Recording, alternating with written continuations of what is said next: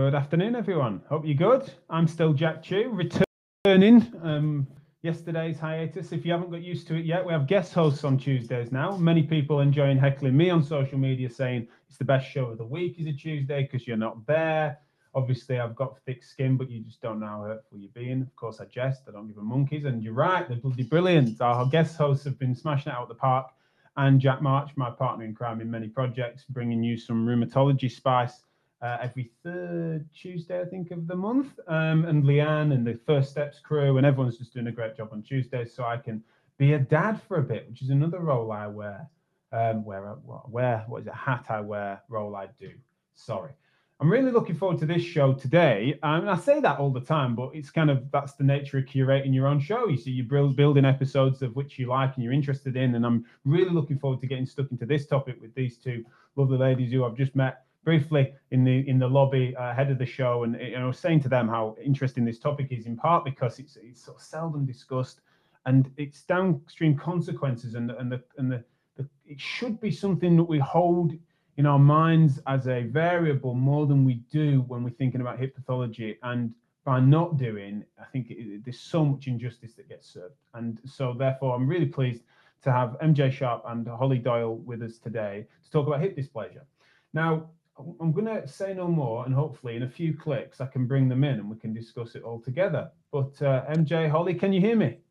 Hello. Hi, Jack. Yes, I can hear you. Fantastic. Great stuff. Hi, Jack. Good, yeah. good. I'm glad the technology is working. So we'll get stuck straight in then, and we'll start with you, MJ, if that's okay, because there's two big parts to this really. I'd love to talk about the topic, but then also talk about the consequence of you two both having a shared interest in this that resulted in you creating some resources for your patients, of which, we always want to try and then translate and get them out as far and wide as we can to raise standards in MSKK. That's our core project. But to start with, MJ, and you have both a professional and personal interest in this topic. So if you could just tell your tale and introduce yourself to the listeners in that direction, if you would.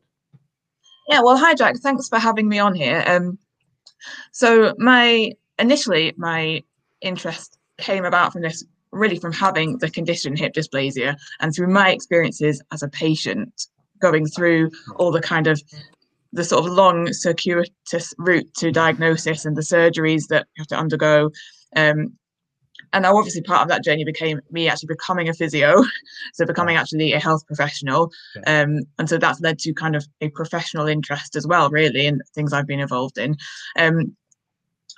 So it really, for me, it all really began when I was, initially it already began when I was a newborn. I was diagnosed as having a clicky hip as a newborn, which was treated with a Pavlik harness, as it quite often is, and was believed to have resolved after about a few months, about 7 months. We believed it had resolved, and I had no issues then growing up. But then began to have symptoms again at about the age of 22, 23. Right. And that's where my story starts from there. I went through many years of kind of going through that process. So that's where it starts for me. It kind of doesn't always get picked up, though, does it? That's the thing that I've come to realize. And also, many of my listeners will know I've got twin boys, and the nature of being twins, especially they are identical twins. They're in the same amniotic sac, and therefore they get scanned as standard. Sometimes policy in every hospital, but particularly with twins, that is the gold standard. Particularly this type of twin, it's super common because they're just bunched up in there, basically. And so it's then that it reminds me of conversations I've had with patients about either them or their children, and various different things have occurred whereby it's been missed. And in this instance, though, it wasn't that it was missed, but it was that then there's quite a significant asymptomatic gap then, and that then some of that history may well have not been either picked up on or respected, perhaps in the early stages of you seeking help for this. Now, I'm deducing what I feel like I've maybe read from some of your social commentary before on Twitter and the like. So am I right in thinking that it was therefore an undervalued variable when you presented with hip pain? Oh, yeah, for sure. I mean, when I initially went to my GP, it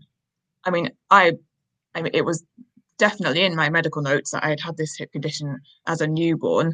But but wasn't, I don't believe, really picked up as something that needed to be investigated further. So really, it was about 4 years into my symptoms when I actually was finally sent for an X-ray. And even then, it was an X-ray of my knees, because by that point I was having trouble with my knees as well. So I had a knee X-ray, but not a hip X-ray, and I had to go back and then ask for a hip X-ray. And that's, for me, something that I thought, should I have pushed harder and said, well, I had this thing as a newborn. And I even remember my mum saying to me, oh, I'm a bit worried about this because you had that thing as a newborn.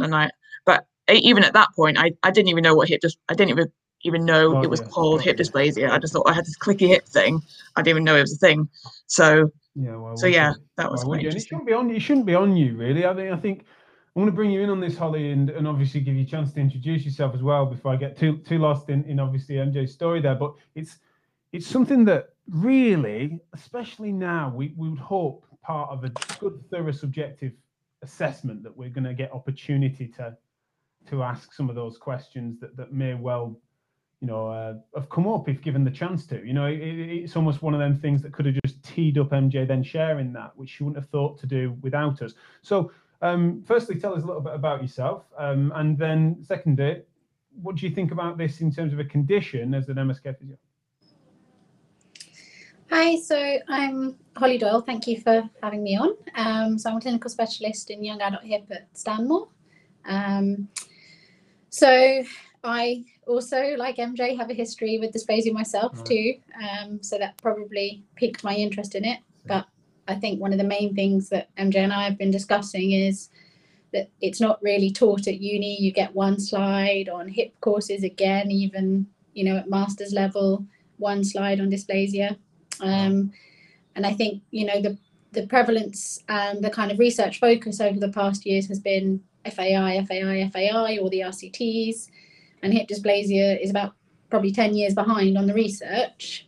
Right. So it's then promoting and improving the awareness around dysplasia for clinicians, but from that baseline level, so from university all the way through various courses. So I'm writing a chapter at the moment on a book in dysplasia, and just trying to help with improving the awareness around it, and subjectively screening your patients really, really clearly about what their family history is, if there's any family history of hip problems, anyone else had early replacements in the family, even if they haven't. They think up to about 60% of arthritis is due to dysplasia.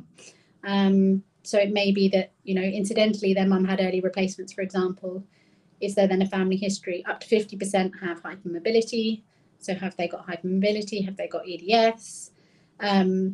Screening if they had any problems from birth. Often what you find is kids born 70s, 80s, 90s. They kind of were checked multiple times for the clicky hips, but never then had the ultrasounds done. Right. And obviously, unfortunately, what we don't know, and the research isn't there yet, is exactly why we get it. So is it that it's inherited? There is genetic predisposition, but is it also developmental? And why does that happen? At what stage does that happen? And we're not quite sure yet. The research isn't there. So then, it's trying to work through that screening process and try and think of it as a possible hypothesis when you're doing your subjective. So if they're young and they're female, and they're very sporty, then you want to kind of think of dysplasia as a hypothesis. They often present, aged around 21 if they're very sporty, or later 20s if they're not as sporty. But often, unfortunately, the problem is that a lot of their symptoms are, gluteal tendinopathy, psoas issues. Most are treated for many, many years as psoas tendinopathies or gluteal tendinopathies, which truly it is, but for an underlying issue. So I try and then encourage clinicians to get that in. They think that's the hypothesis to what's wrong, but if it's not improving and you haven't got scans within those 12 weeks, then push them forward and look for if there's a potential for them to require a scan. What's the underlying theory with regards to that then, with regard the dispositional not this, what's the word I'm looking for, like that, the likelihood of them developing tendinopathies as a secondary, is that because there's an inherent instability, say, or subtle instability that then is overcompensated for? Is that the rationale, the logic? Yeah, so psoas, for example, is one of the biggest stabilizers. If you then are deficient through the passive stability system, so through your bone anatomy, and then if you, as I said, that 50% have that hypermobility as well, so that ligament laxity on top with the capsular laxity, you're very deficient then anteriorly, and obviously psoas is your main stabilizer. And then certain postures really exaggerate the amount of stability psoas has to do, so that it can become that issue. And also because of the little micro shearing that you get on the actual joint as it's moving, what we tend to find, and again, it's not been done in dysplasia, but if you look at Alison Grimaldi's work on arthritis and on gluteal tendinopathy, it's the deep stabilizers that waste away, and the more superficial ones stay the same in pathology. And then if you link that into the Berlin bed rest study, where they put astronauts in bed for 8 weeks, MRI'd them pre and post, again, they found those deep stabilizers were most affected by unloading, and therefore they were the ones that wasted away, and the superficial ones remained the same. And then if you think about that pathology, that pain, then we're seeing those patterns. So what I see often, the Nunley study in 2011, said unfortunately it takes 5 years on average for a patient to be diagnosed with dysplasia. And often they're told, oh, it's growing pains, or it's psoas tendinopathy, or it's something else. And then they've seen about 4 clinicians before they actually get that final diagnosis. And there's a lot of effect on psychology, on, just being told, oh, it's in your head, or it's growing pains. And you then get hold of them and trying to undo all the superficial sort of tonic muscle patterning and getting that deep stability system working. So we often see that gluteal tendinopathy creeps in because they're overloading through psoas and TFL, and glute med's really, really weak. And then they've unloaded because they've been in pain. They felt they can't do anything. So it's really important. And there's all these other things going on as well. And it's that if they are inferred to be primary when they're secondary, then we are becoming what we're often critical of and saying, well, you're treating symptoms, not causes. It's like, you're not even close to the cause there if you're treating so superficially. Now, one of the things I'm really keen for us to not do, because I will not be able to manage it, is to name the origins and insertions of said small and deep musculature. So the Gemelli twins and the obturators, right? Still gives me nightmares and flashbacks from my university days. So let's not go there, because I'd be only embarrassed. I want to ask the live audience, if I can, I know what you lot are like, especially with new guests on and stuff, especially as interesting as these are and the topic is, that you end up being quiet until the end and then we don't have any bloody time for your questions. So please let us know what you thought so far. What do you know of it? So if I want to ask you some direct questions, really, what do you know of hip dysplasia? How well do you think it is understood and respected within, hip pathology as when they present, especially in primary care and things like that? Like, how much is it thought of, and are we right, as the three of us, clearly saying that we think it's undervalued, underappreciated, and therefore missed? But also what you've touched on there, Holly, is that this, because of that coexistence of other pathology as well as then these other adaptation strategies, and also the irritating way in which the human body is classically trained to adapt, means that you've then got, that's a good thing because it can sometimes then adapt positive strategy, but then also it means that it can then hide this stuff for a while, and therefore it's become en vogue. And I'm bringing you in on this, MJ, because it's something that you've taught me a lot over the years. We've never met, but I've followed you on Twitter for some time, and you've banged this drum really well, and it's definitely landed with me, and I know many others, where it is en vogue for us to have been overgeneralizing in a way, right? It's been structural non-specificity, even treatment non-specificity, for the rationale being that bigger, more broad interventions of just loading something or getting your load tolerance right, or to just encourage a more reassuring and then just encouraging more relaxed movement to decrease. All reasonable things, by the way, certainly the mainstay of my practice. But it's that then by doing that to the detriment of some of the detail that we've talked about there, both subjectively and objectively, means that these things get missed. And that is really poor practice based on just a new age version of neglect, in my opinion. So you've, as I said, been someone that's spoken to that for a while. I've just given a brief sort of my take on that. How does that map onto your experiences, and how much is it relevant to the story so far with hip dysplasia in physio? Yeah, I mean, certainly in my experience, definitely, because I mean, after my first surgery, I was in recovery and then decided to go into physio as a career through that rehab and recovery process. And I remember my first kind of while going into this as a profession and starting to hear that message of like, structure doesn't always matter, structure doesn't always matter. And in that point, I was still going through part of the diagnosis journey because my opposite hip, my right hip, still hadn't been completely definitively diagnosed, and there was a bit of uncertainty about that. And so I was hearing this, but at the same time still wasn't completely clear on the actual long-term prognosis of my hips and what's going to happen.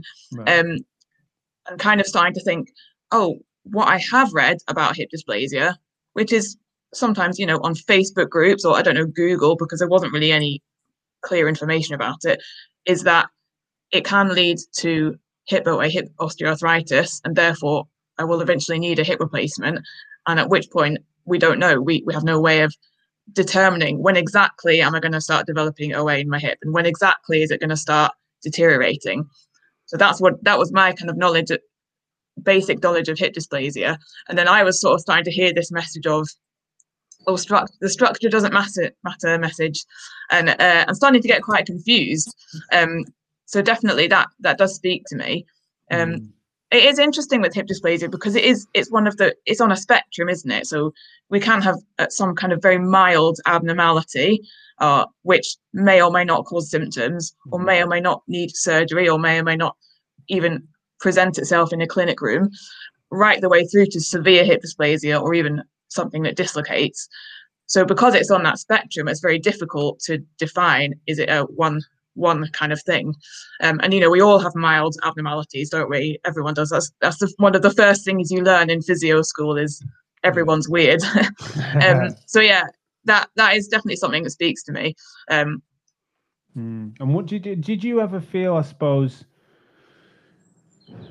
dismissed when thinking about this stuff? Because you always, from what I could tell, like you were always going on as we all were doing, learning about some of this stuff. It was like clearly that you weren't pushing back against that whole thing, as if you weren't suddenly a structuralist and you were trying to hark us back to the days of just orthopedic structural logic. But I just sort of sense, perhaps, and in a totally appropriate way, by the way, it was that you were sort of feeling like there was some really important specific variables that for some individuals were key were being overlooked. Did you ever feel personally slighted by that? Was it still something that was objective and professional?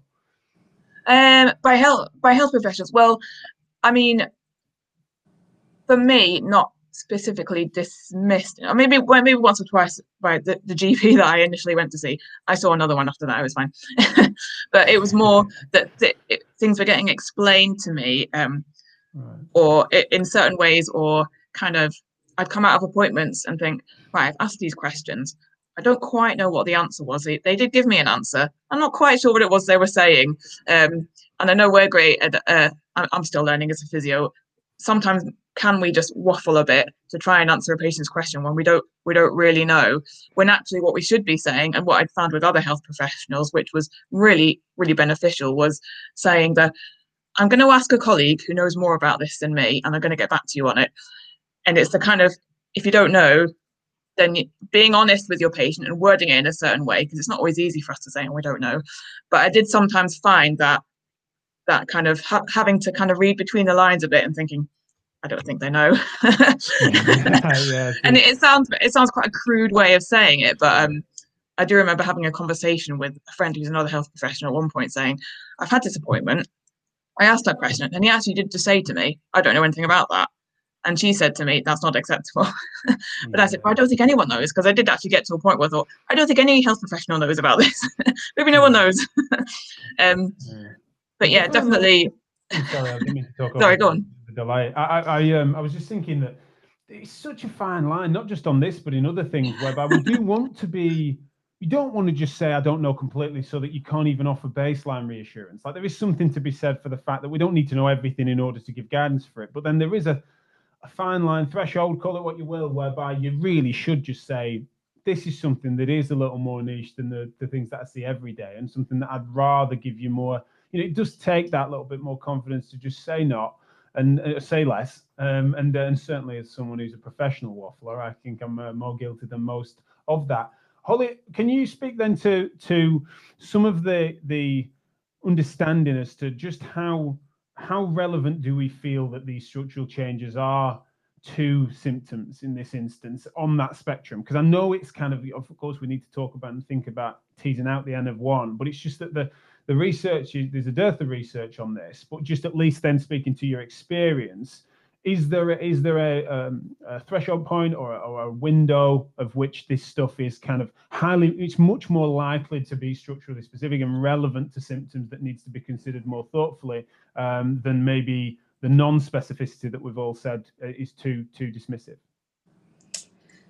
I think the difficulty is, and even recently, the understanding of dysplasia has even got more complex because we've realized the 3D nature of it. So not only can you have the shallowness of the socket in a lateral direction, but you can actually just have a shallow depth to the socket. You can have it turn forwards, turn backwards. Again, the femur can be turned forwards or backwards. You can then have that multi-directional deformity with also an impingement like a cam.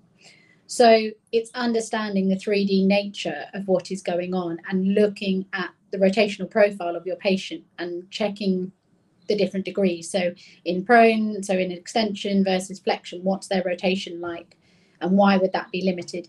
If you haven't got scans and they're grossly limited in internal rotation and got loads of external rotation, think about whether they've got anteversion or retroversion and what that means and why. I think, the mainstay is that what happens certainly in these developmentals and probably in MJ's case, and certainly in my case, MJ was treated as a baby, I wasn't. But over that time, over those years, the anatomy is not perfect, and the labrum that is there that's providing that negative suction and holding that joint into place, it has kind of, from the research, 11 times more of a role in terms of stabilizing that hip than in a normal hip. So what happens is as you get that little micro shearing occurring, the labrum is holding and holding, and it gets thicker and thicker and thicker to try and compensate for that micro shear in whatever direction it may be. And then eventually it tears, and that is often the first symptom that we then see. And then obviously that ties in with then a patient having a positive Fadia, and then you think, oh, they've got impingement, I'm just going to treat this as impingement. So I think the most important clinical symptom is that labral tear and that impingement sign, but to remember that. In terms of the spectrum, again, as you said, the research is just not there. And even at the moment, we're looking into studies and whether it's possible to start doing studies in the mild dysplasias, because why does someone with a center edge angle of just under what is technically normal, so just under 25, they can be grossly unstable and in agony, but if you look at their scans, they're just under normal. And you can compare that with someone who's got a center edge angle of 9, and they can cope and they can walk and they can run, and they might get a little bit of pain from the labral tear. I'm a big advocate, and something that MJ and I worked on with the leaflet was trying to make sure that everything was put in a positive spin, because I see a lot of patients come in and they're like, oh, well, I've got a labral tear, I can't do anything. And trying to make that kind of a normal thing, and you can reduce the symptoms of that tear. Yes, it's painful at the moment, but again, the studies say you could scan 100 people and 50 might have a tear, but that's not in, and it hasn't been done in, dysplasia. So if that tear is there, it's again that micro shearing on that anterior rim that's constantly occurring, constantly irritating the tear. So can we improve that by improving the muscle control and the active stabilizers, reduce that amount of shearing, change their ground reaction forces, change their loading, and therefore that anterior rim isn't as irritated and the tear doesn't become as symptomatic, and they can do a lot more. But it's really, really variable in terms of the patients I can see and the differences in people that have EDS versus people that don't have hypermobility versus severe to very mild. And in true answer, we know that in, you know, the more severe cases of dysplasia, so under your 20 or 18, again, differences in the literature, center edge angle, we know that a PAO is the most advantageous as long as there's no arthritic changes, and that will prolong the joint lasting. But that 18 to 25, those mild dysplasias, we don't know whether the best thing is to do a PAO or to do a scope. And especially in those that have the slight mild dysplasia with a CAM, or, you know, should we go in, debride that CAM and repair the labrum and leave the PAO and leave the dysplasia behind or not? And that we can't say at the moment. And obviously each of us, I as a physio would say conservative management, my scope surgeon would say less scope, and my PAO surgeon would say our PAO. Absolutely, yeah. But that's the thing as well, when something isn't like OA hip might be, where it's something that can, obviously this overlaps, but it's more that you've got these large trial groups that we can try and get hold of. It becomes more challenging when things are a little more niche, although of course still more common than people might think. I've got some great comments and questions that have come in. Sorry, came in a bit of a glut. I think it must have been a tech issue my end. But David Poulter said hip dysplasia diagnosis may have classically been a victim of the no early imaging guidance in MSK. What do you think to that, MJ? Do you think that this is an example of that? Well, actually, I mean, my understanding from the British orthopedic guidance is that if symptoms aren't resolving, then imaging should be sought, and it should be an X-ray. And that's my understanding from that particular guidance, and from kind of our general understanding in the young adult hip world and people who do have experience in this clinically. So when talking about guidance, is that kind of guidance as in what's generally debated, like consensus opinion? There is a kind of a push to no early imaging.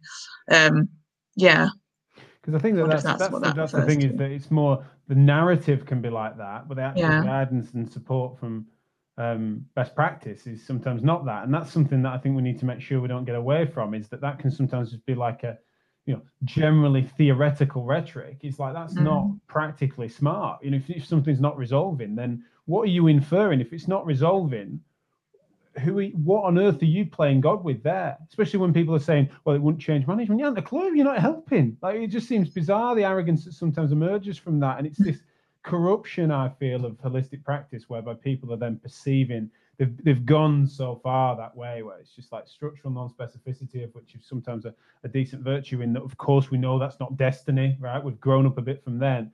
But to be that dismissive of it just seems arrogant to me, and unfortunately is a current as we're talking about. David's then asked if we could just briefly, I know, can I say briefly? Can I just say one thing on that quickly? Of course. It was just that a lot of the time, the other thing that happens is that they do have an X-ray from the GP, right? And it comes back and it's reported no abnormal findings. Of course, yeah. But all that comes through is that all they've looked for is arthritis, so no arthritic changes. But actually, you know, and that's why MJ and I put it on the leaflet, was the angles. If as a clinician you can simply just see, I know it's aimed at the patients, but right, this is a center edge angle. Can I simply just do this in my practice myself? You know, whether you've got the angles on your computer screen or can you just estimate it yourself? Does it look displaced? Does it look shallow? Is the hip in the socket or is it subluxed out? Have you got a broken Shenton's line? Just these little things to go through, because they're often reported as normal. I would say over 50%. And that seems fascinating as well, doesn't it? Where sometimes the specificity of the request almost makes a difference there as to what the guide and the radiologist are to and stuff. It's one of them where sometimes you do want to be quite specific. You know, it's like if I sent a please review hip style X-ray when I'm looking for a particular stress fracture, then you know, that's really poor requisition from me. But similarly, sometimes I think if it was just please review scope of X-ray of OA. Then I think that's one of the reasons it can get missed, as well as, of course, our radiology colleagues becoming more aware of that being a relevant finding. David has mentioned, could you just say about a bit to the surgery and the extensive nature of it, because that is a relevant variable when equating, when it comes to shared decision making. It'd be remiss if we were then always to infer that well, if this got found, then it's a really, really light touch feather procedure that also then doesn't need to be taken especially seriously. Of course, it's more than that. So either of you jump in on that. Yeah, so that's a good question, actually. And that's one of the many reasons why we both felt that the leaflet is an important thing, because, you know, a 10-minute clinic appointment, it's very difficult for a patient, in one of our examples, to take on board that this is potentially quite a big surgery and quite life altering and quite disruptive, especially in a young adult population, which most patients are with hip dysplasia. You know, we have kids, we've got jobs, we've got or school or career or things. How on earth do we take this significant amount of time off work? I mean, it's quite a long recovery. So in terms of what the surgery, I think sometimes there's a bit of lack of knowledge of the surgery. So a PAO surgery, which is what Holly referred to earlier, that's a pelvic osteotomy surgery, which in essence involves chopping out that part of the pelvis to reorientate the hip socket, the acetabulum around, to create a better acetabulum for the hip to be in. So that's obviously quite extensive surgery. Requires a lot longer recovery than, say, your average hip replacement, and it takes a lot longer to become more functionally back to normal than your average hip replacement, and is a considerable amount of time off work on crutches, particularly in a physical job. So that is quite extensive. So that's a big decision to take on board, and particularly if people are thinking of families, like, oh, I'm pregnant. What do I do? I'd have to wait to have the baby. How's it going to affect childbirth? And all those kind of pelvic health questions, which are quite extensive. So sure. Well, no, that's a great point. And of course, that social circumstance of which you find yourself in a moment in time is something we all should be bearing in mind with everything. But when it's something like this that has major knock-on consequences, it's definitely important. I've just posted a link to download it. I haven't had that leaflet in hand yet, but I can certainly recommend it as an e-resource, of which, of course, is the most important thing these days. And wherever you might find it, kindly, that is available as a PDF download on the RNOH website. Thank you so much, both of you, for joining me. I can't believe the absolute who's who of great thinkers that you have down there now. And I know, of course, worked with Andrew Jaggi and John Doyle before, Anthony Gilbert. And so for meeting more of you, it just goes to show just the expertise that you have down there, as well as your willingness to share that more broadly. So thank you so much for what you do, a real centre of excellence that I'm so pleased to have been able to grab a bit of your time today. Where can people find out a little bit more about you both for follow-ups? So you could always follow me on Twitter. My Twitter handle is @hipsterlife85. That's where you can find me. Holly?